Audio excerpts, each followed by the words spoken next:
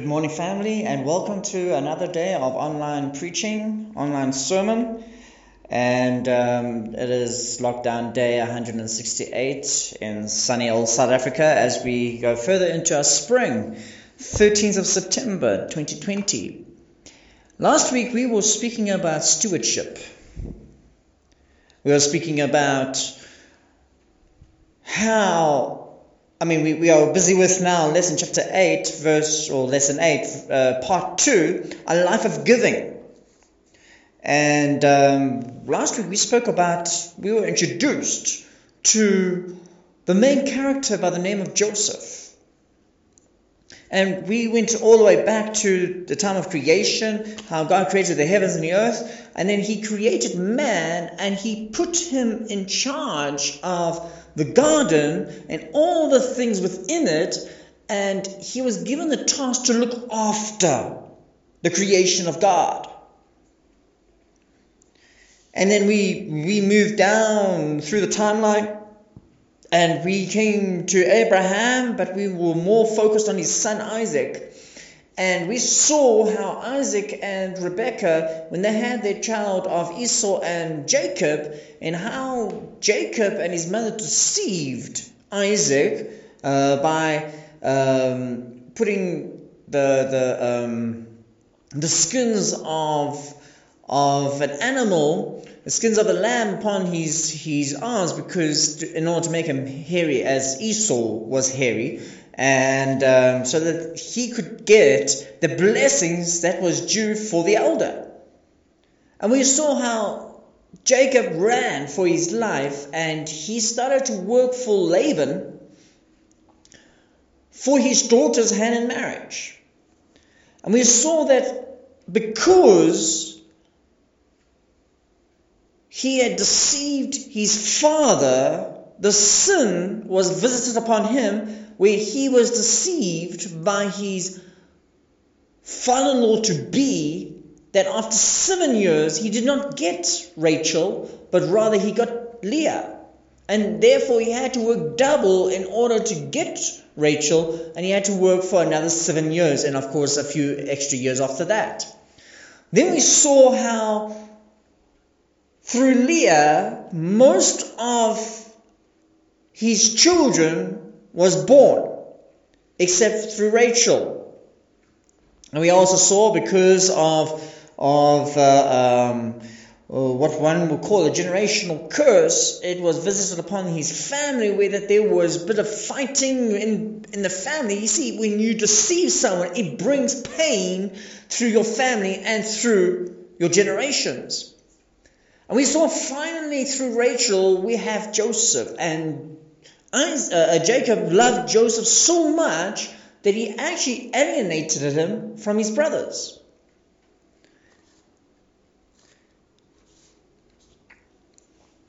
And we are now going to be reading from Genesis chapter 37, verse 12 to 17. All right, I want you to follow me on this journey through the life of Joseph, okay? We see now that someday the children of Israel went shepherding with the sheep. They took their sheep and they went grazing, but they did not go through the normal places. They went to a different place altogether. And Israel was starting to become a bit concerned about where were his children, okay? And so he decided to send his favorite son, all right, his beloved son, his one and only son. Okay, yes, he doesn't only have one son. He has a lot of sons, because of all the other children that he had, but he had one loved son, and that was Joseph. All right, and we're going to read from verse 12 to 17. Then his brothers, that's the brothers of Joseph, went to feed their father's flock in Shechem. And Israel said to Joseph, "Are not your brothers feeding the flock in Shechem? Come, I'll send you to them." So Joseph said to him, Israel, "Here I am." And then then Isaac, getting all the names mixed up. And then Jacob, whose name is Israel, said to Joseph and said, please go and see if it is well with your brothers. I mean, they have not sent word back to me to say how things are going, and it's been a bit of time, and I'm a bit worried about them, and I'm a bit worried about the sheep, but more worried about them. So go and see where they are, all right? Go see if it's well with your brothers and well with the flocks. And once you have found out how it's going with them, bring back word to me. So Israel sent Joseph out of the valley of Hebron, and Joseph went to Shechem. Now, you can imagine now, Joseph arrives at Shechem, and he's walking around, and he's looking around, and he's not finding his brothers. Neither is he finding the flocks of his father. Alright? And now a certain man found him, and there he was, wandering in the field, and the man asked him, saying, what are you seeking? So Joseph answered and replied and said, I am seeking my brothers. Please tell me where they are feeding their flocks.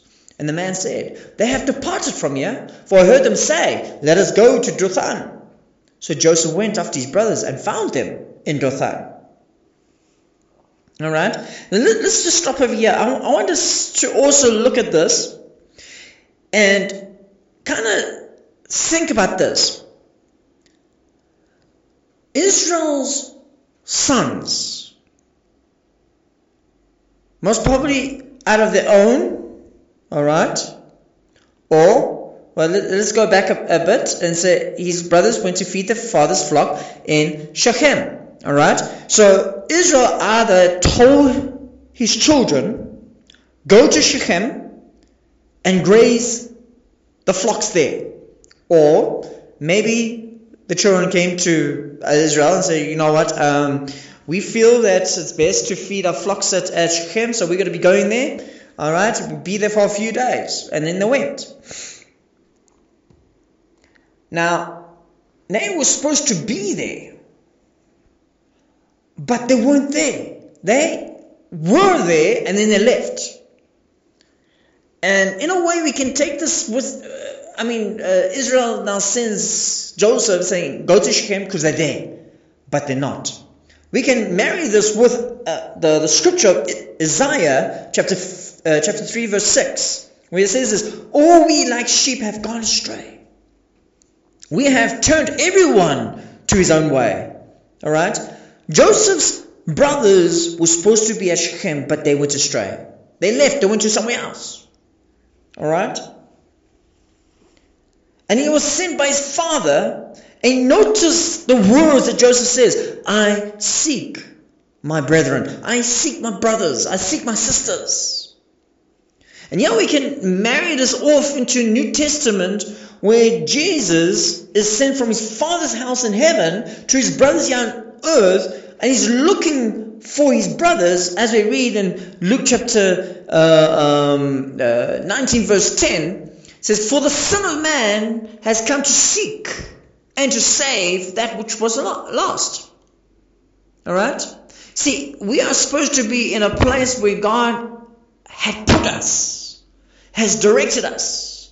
But because of sin, sin has taken us astray and has led us off the path that God has set before us, that he had to send his Son. Because in John 3:16 it says that, for God so loved the world that he sent his only begotten Son. Now we know that Joseph was not the only begotten son, but he was the loved son of Israel. And he sent his son to go look for his brothers. See, God does not have stepchildren. Alright? I hope you can see the picture that I'm painting here. Alright? God does not have stepchildren. You see, the truth of the matter is this. All the stories in the Bible gives us a perfect view of the life and the mission of Jesus Christ. We can read throughout the Old Testament and we can see how it points towards God. Always pointing to Jesus, who is the light of the world. If we look through every single page of the Old Testament, we can see every page has some way of mentioning Jesus.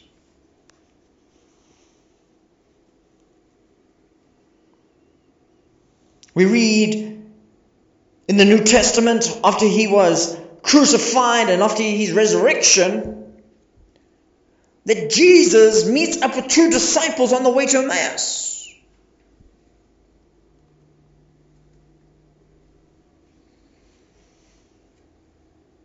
And he reveals to them the scriptures. But what does he say? The scripture says this in Luke chapter 24 verse 27. It says, and beginning at Moses and all the prophets, he expounded to them in all the scriptures the things concerning himself. Praise the Lord.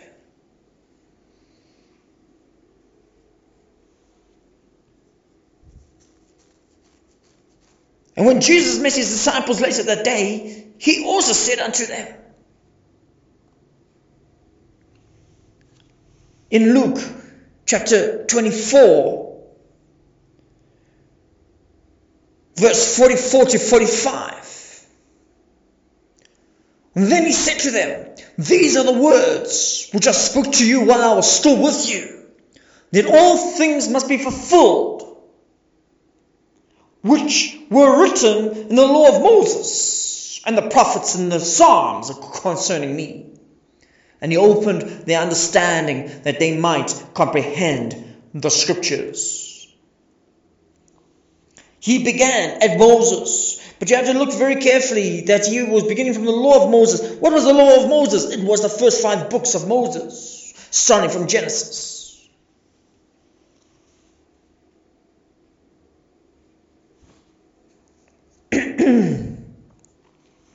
He showed them from Genesis chapter 1 verse 1 how it was revealing him in the Old Testament, revealing him in the scriptures, how it was bringing some form of symbolism or some form of topology, some reference to him and his sacrifice.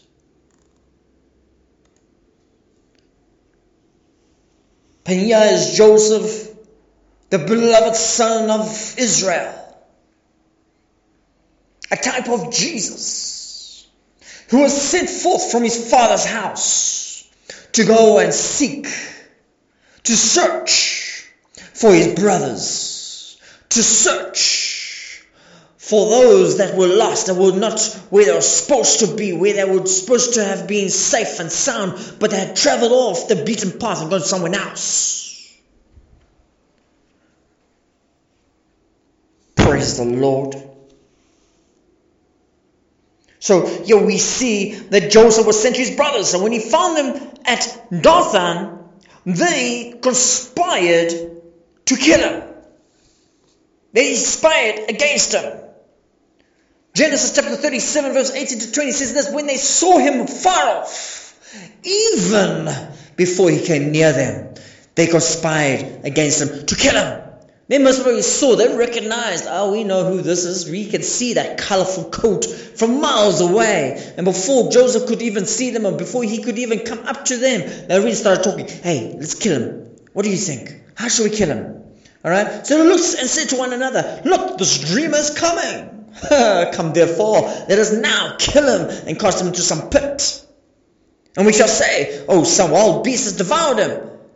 And we shall see what will become of his dreams. See, they were not interested in the grief of their father. That most did not even play a part in their minds. All they knew was that this man who was coming, this young man, their brother who was coming, who was a dreamer, who said such things to them, that they were going to kill him.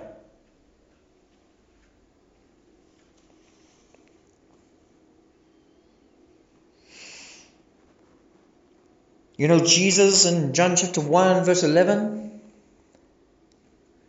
It says this, he came to his own, and his own did not receive him. In your version, it must always says, came unto his own, and his own received him not. And Jesus said that the scribes and Pharisees hated me without cause. In John chapter 15 verse 25. But he says this happened that the word might be fulfilled, which is written in their law. They hated me without a cause. We all know how many times through the ministries of Jesus that these scribes and Pharisees were conspiring against Jesus, looking for ways to kill him. I mean, Jesus was not speaking against the law. He even said that in the word. It says that I did not come to abolish the law, but I have come to fulfill it. And these scribes and Pharisees who have boasted that they know the law and every single letter should know very well that this man who was in front of them was the one that the law was preaching about.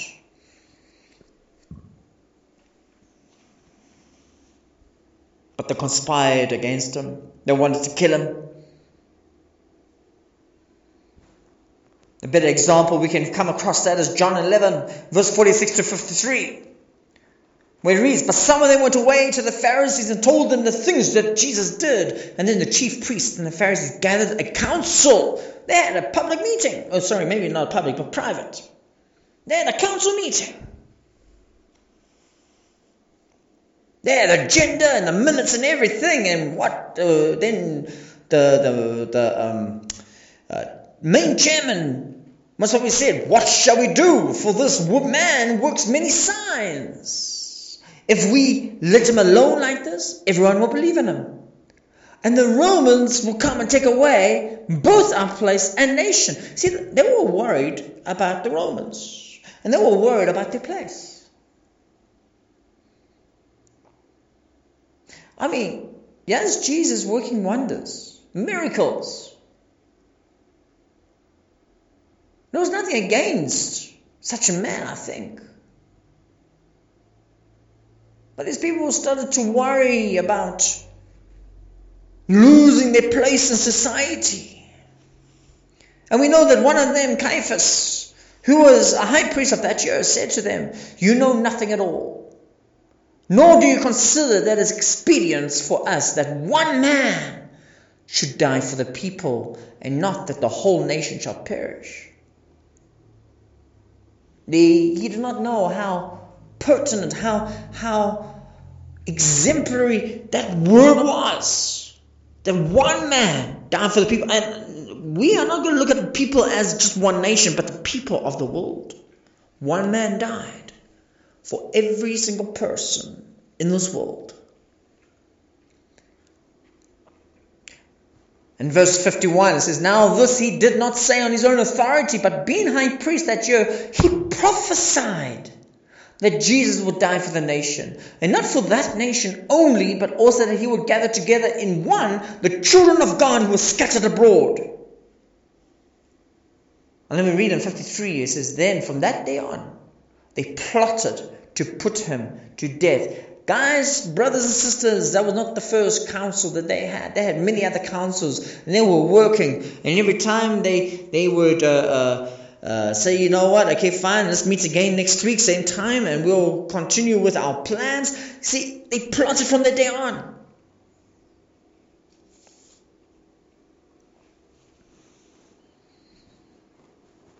And John chapter 11 follows directly after the time that he raised Lazarus from the dead.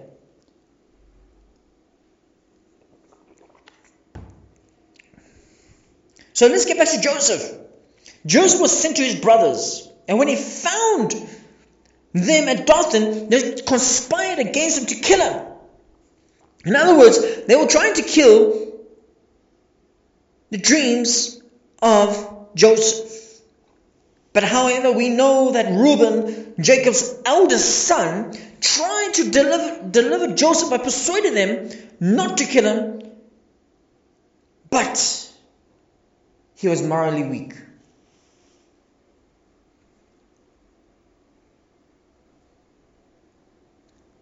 You know, you think that the eldest should be the one more in control, the one whose word is law, The one when he speaks, all the other brothers listen and they follow.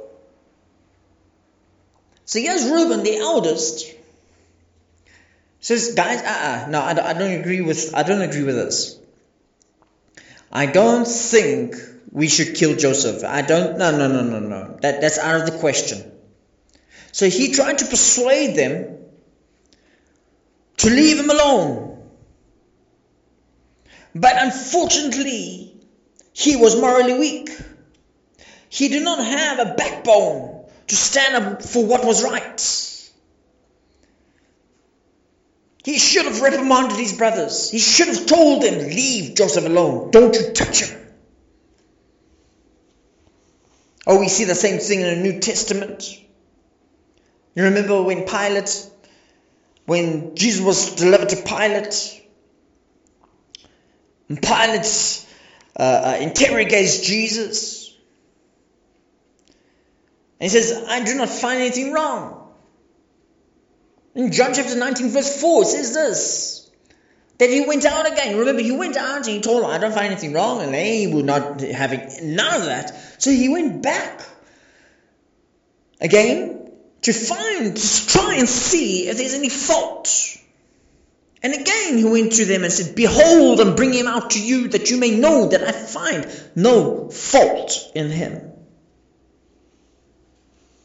But unfortunately, he was a weakling as well. He had no backbone, especially for this occasion. You have to understand that he was a Roman. He was the face of the Roman Empire. He was a governor of this place. And what he said, he had the Roman soldiers under his rule.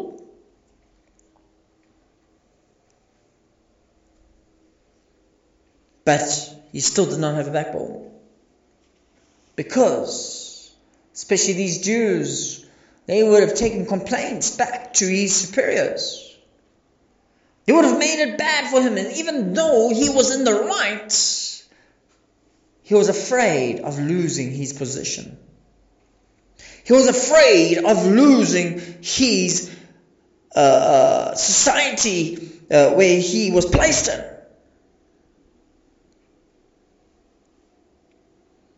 In John chapter 19 verse 4, which we have read, but we read continuing in verse 6 to 12, it says, therefore when the chief priests and officers saw him, they cried out saying, crucify him, crucify him.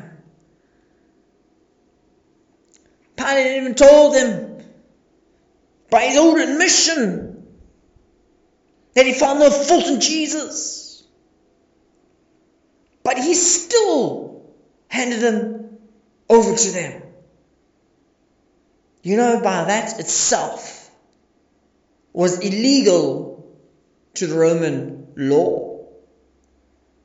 Pilate says to them, you take him and crucify him, for I find no fault in them. And the Jews answered, we have a law. According to our law, he ought to die, because he made himself the Son of God. And therefore, when Pilate heard that saying, he was even more afraid. He went again into the praetorium and said to Jesus, where are you from? But Jesus gave him no answer. And then Pilate said to him, are you not speaking to me? Do you not know that I have power to crucify you and the power to release you?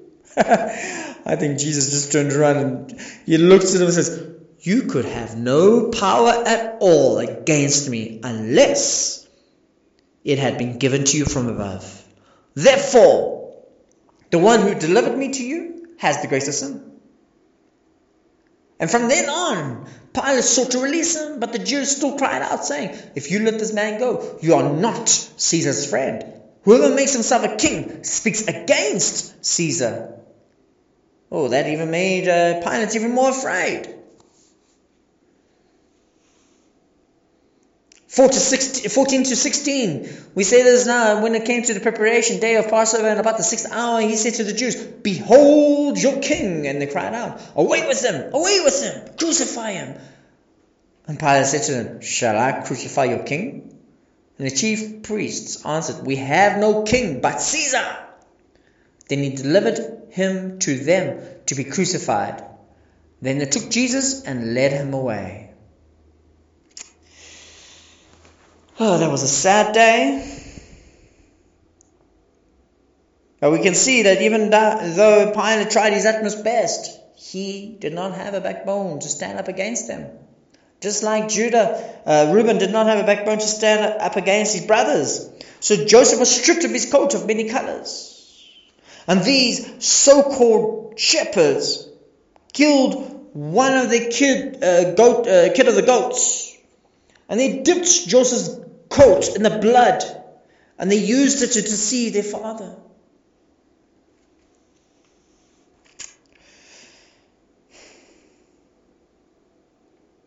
You know, Jacob was a trickster himself. I mean, he just got tricked by his own sons. And the same sin that he was tricked by his sons, he used against his father. He used the skin of an animal, the kids of the goats. If we read in Genesis chapter 27 to verse 15 to 16, it says, Then Rebekah took the choice clothes of her elder son Esau, which were with her in the house, and put them on Jacob, her younger son. And she put the skins of the kids of the goats on his hands and on the smooth part of his neck.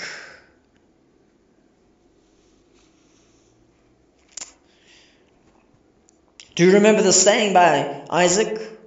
The voice is Jacob's voice, but the hands are the hands of Esau. In Genesis chapter 27 verse 22. Jacob and his mother Rebekah used the goat skins to deceive his father, whose eyes were dim. He could not see very clearly. Let us notice this, that Joseph left behind his coat of many colors. They were dipped in blood. Just as Jesus himself was stripped of his blood-stained coat, in accordance to Matthew chapter 27 to 26 and 28 and verses 31. Let me read that quickly for you. Then he released Barabbas to them, and when he had scourged Jesus, he delivered him to be crucified. And they stripped him and put a scarlet robe on him.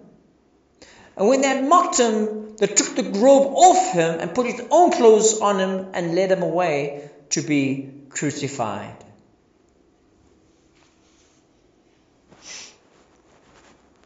It's also interesting to note that the main son who decided to sell Joseph for a very interesting sum of money, but it was Judah who decided to sell Joseph. And he sold Joseph for 20 pieces of silver.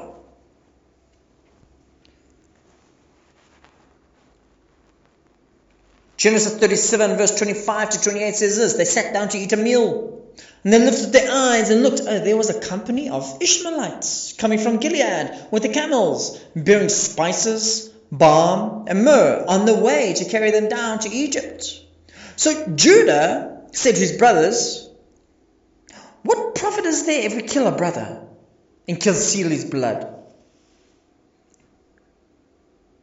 I think the whole time that Judah was sitting there, he was trying to work out a way also to maybe save the life of his youngest brother. I think he was in it with Reuben. He was like, trying to work out a way to save the life of Joseph. So he says, guys, how about if we sell him and we get some profit out of this? We get some money out of this.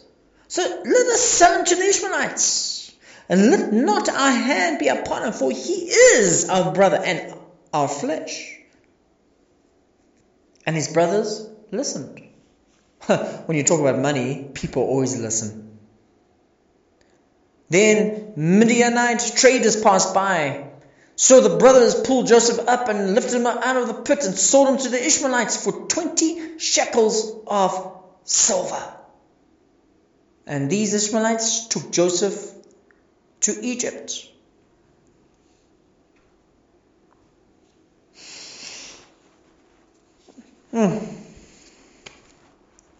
Do you know that Judah is in Hebrew? Alright? It's a Hebrew form of the name. But the Greek form of Judah is Judas. And we read that in Matthew chapter verse 1 to 2. Sorry, my mistake.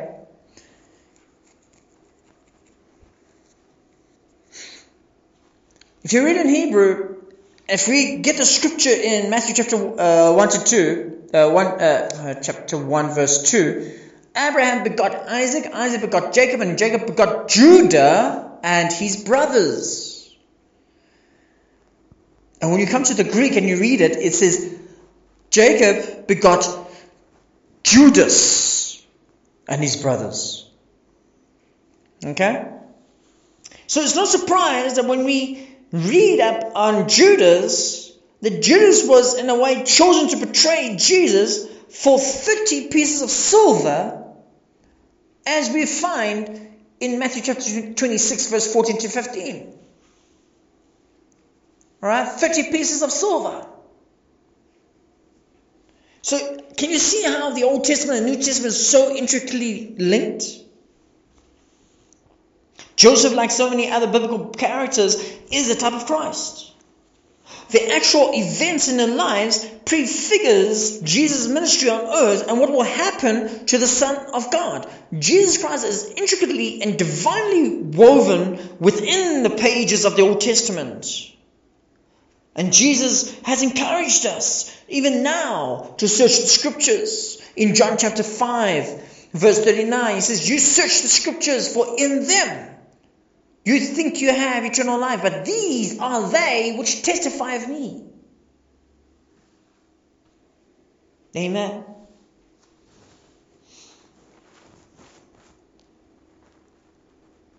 So when news reached Jacob, in Genesis 37, verse 32 to 35, the children sensed the tunic of many colors of Joseph. They brought it to their father. And it's like they somehow pretended as if they do not recognize this hated piece of cloth that they so despised. And they come to their father and they say, we have found this.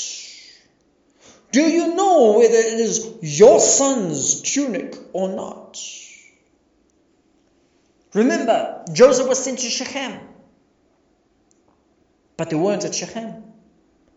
Joseph walked around for a while before someone told him to go to Dothan.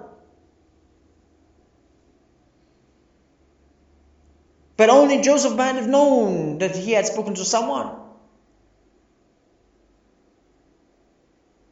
Somewhere along the line, the trip, they tried to say that he had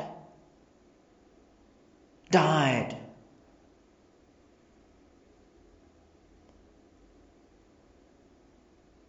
Jacob recognized it, and he said, it is my son's tunic. A wild beast has devoured him. Without a doubt, when I look at this tunic, Joseph is torn to pieces. And then Jacob tore his clothes. He put sackcloth on his waist. And he mourned for his son many days. And think about this. Well, maybe let me go through the entire scripture before I go on to deviation there. All his sons and all his daughters arose to comfort him. But he refused to be comforted. And he said, for I shall go down to the grave to my son in mourning. And thus his father wept for him. Amen. Imagine this now, how they must probably feeling. One of them, or if not all of them, jingling in their pockets the 20 pieces of silver.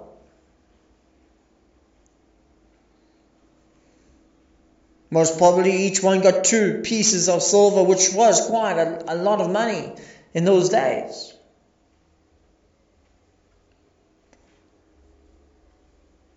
They thought it'll be over and done with. They bring the tunic, show their father, and there it is, done, dusted. But they never expected how much pain they brought to the house.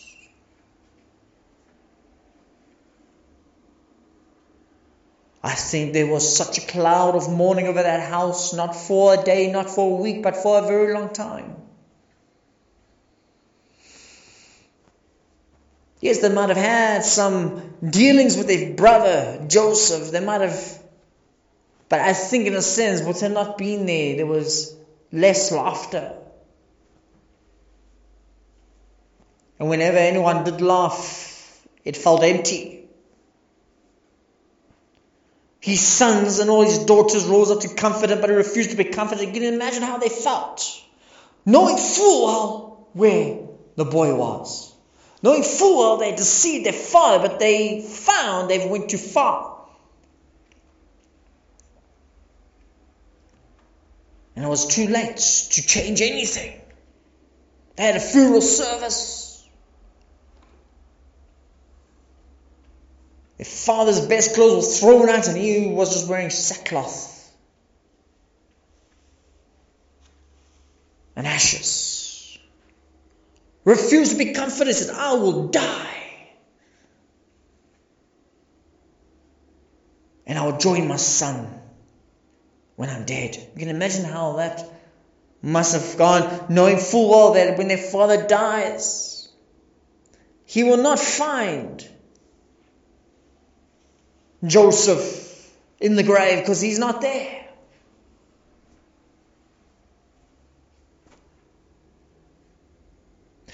You know, when we read about this story of Joseph, and especially at this point where Jacob hears this news and learns about the fate of his beloved son, and how he suffers in anguish and mourn for his son, many of us can identify with the suffering of Jesus from Gethsemane to the cross. When we read the story and we walk step by step on how Jesus must have felt and how he must have gone through such agony, we never think and never spare a thought about God the Father. What was God feeling about?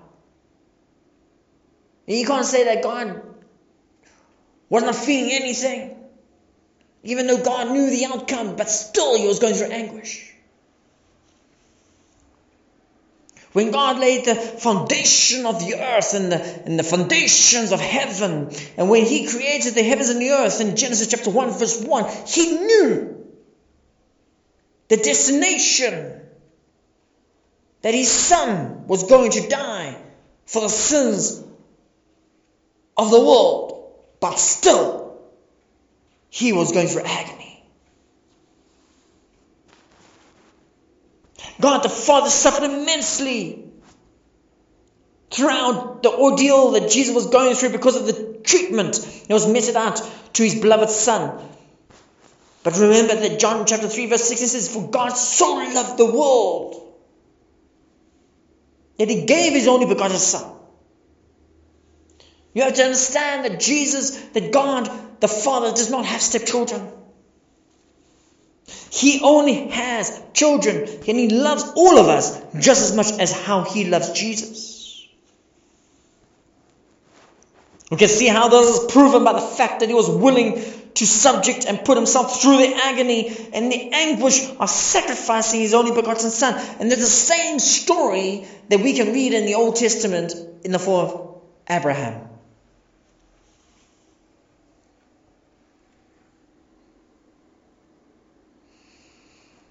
Abraham was old.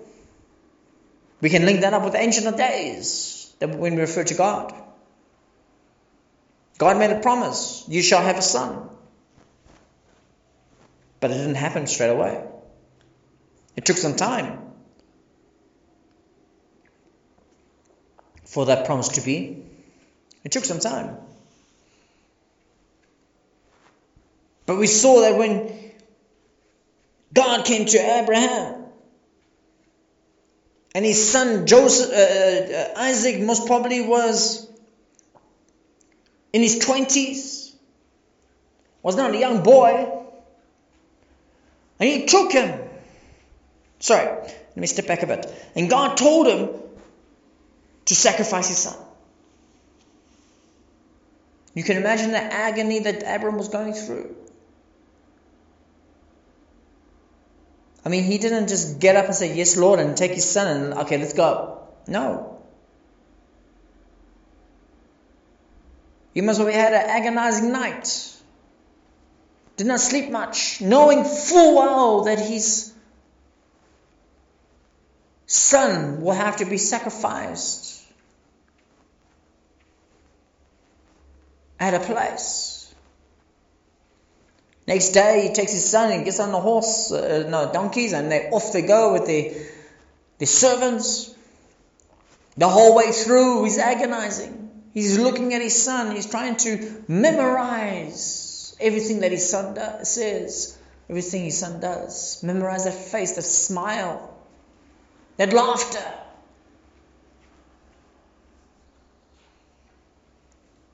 But God said, sacrifice your son. And who is he to go against what God has commanded? The same God who gave him the son in the first place. They get off the donkeys. He tells the servants to wait. He and his son, they walk. His son carrying the wood, which is very symbolic of Jesus carrying the cross. Son asks, okay, I see the wood. I see we've got the fire stuff. I see the things we all got ready for a sacrifice. But there's something missing. Where is the lamb? And Abraham says a very important scripture. The Lord will provide for himself a lamb.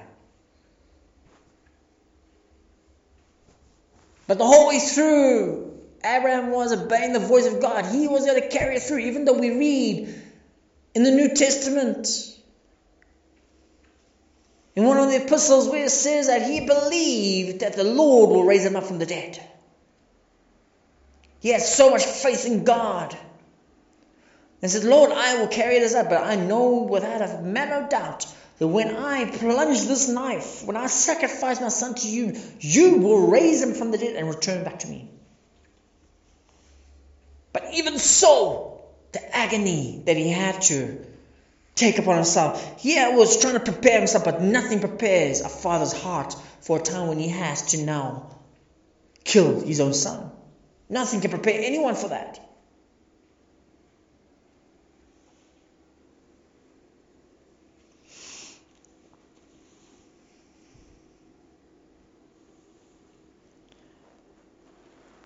But this proves that God was willing to subject and put himself through the agony, to put himself through the anguish of sacrificing his only begotten son just to save you and me, just to save fallen humanity.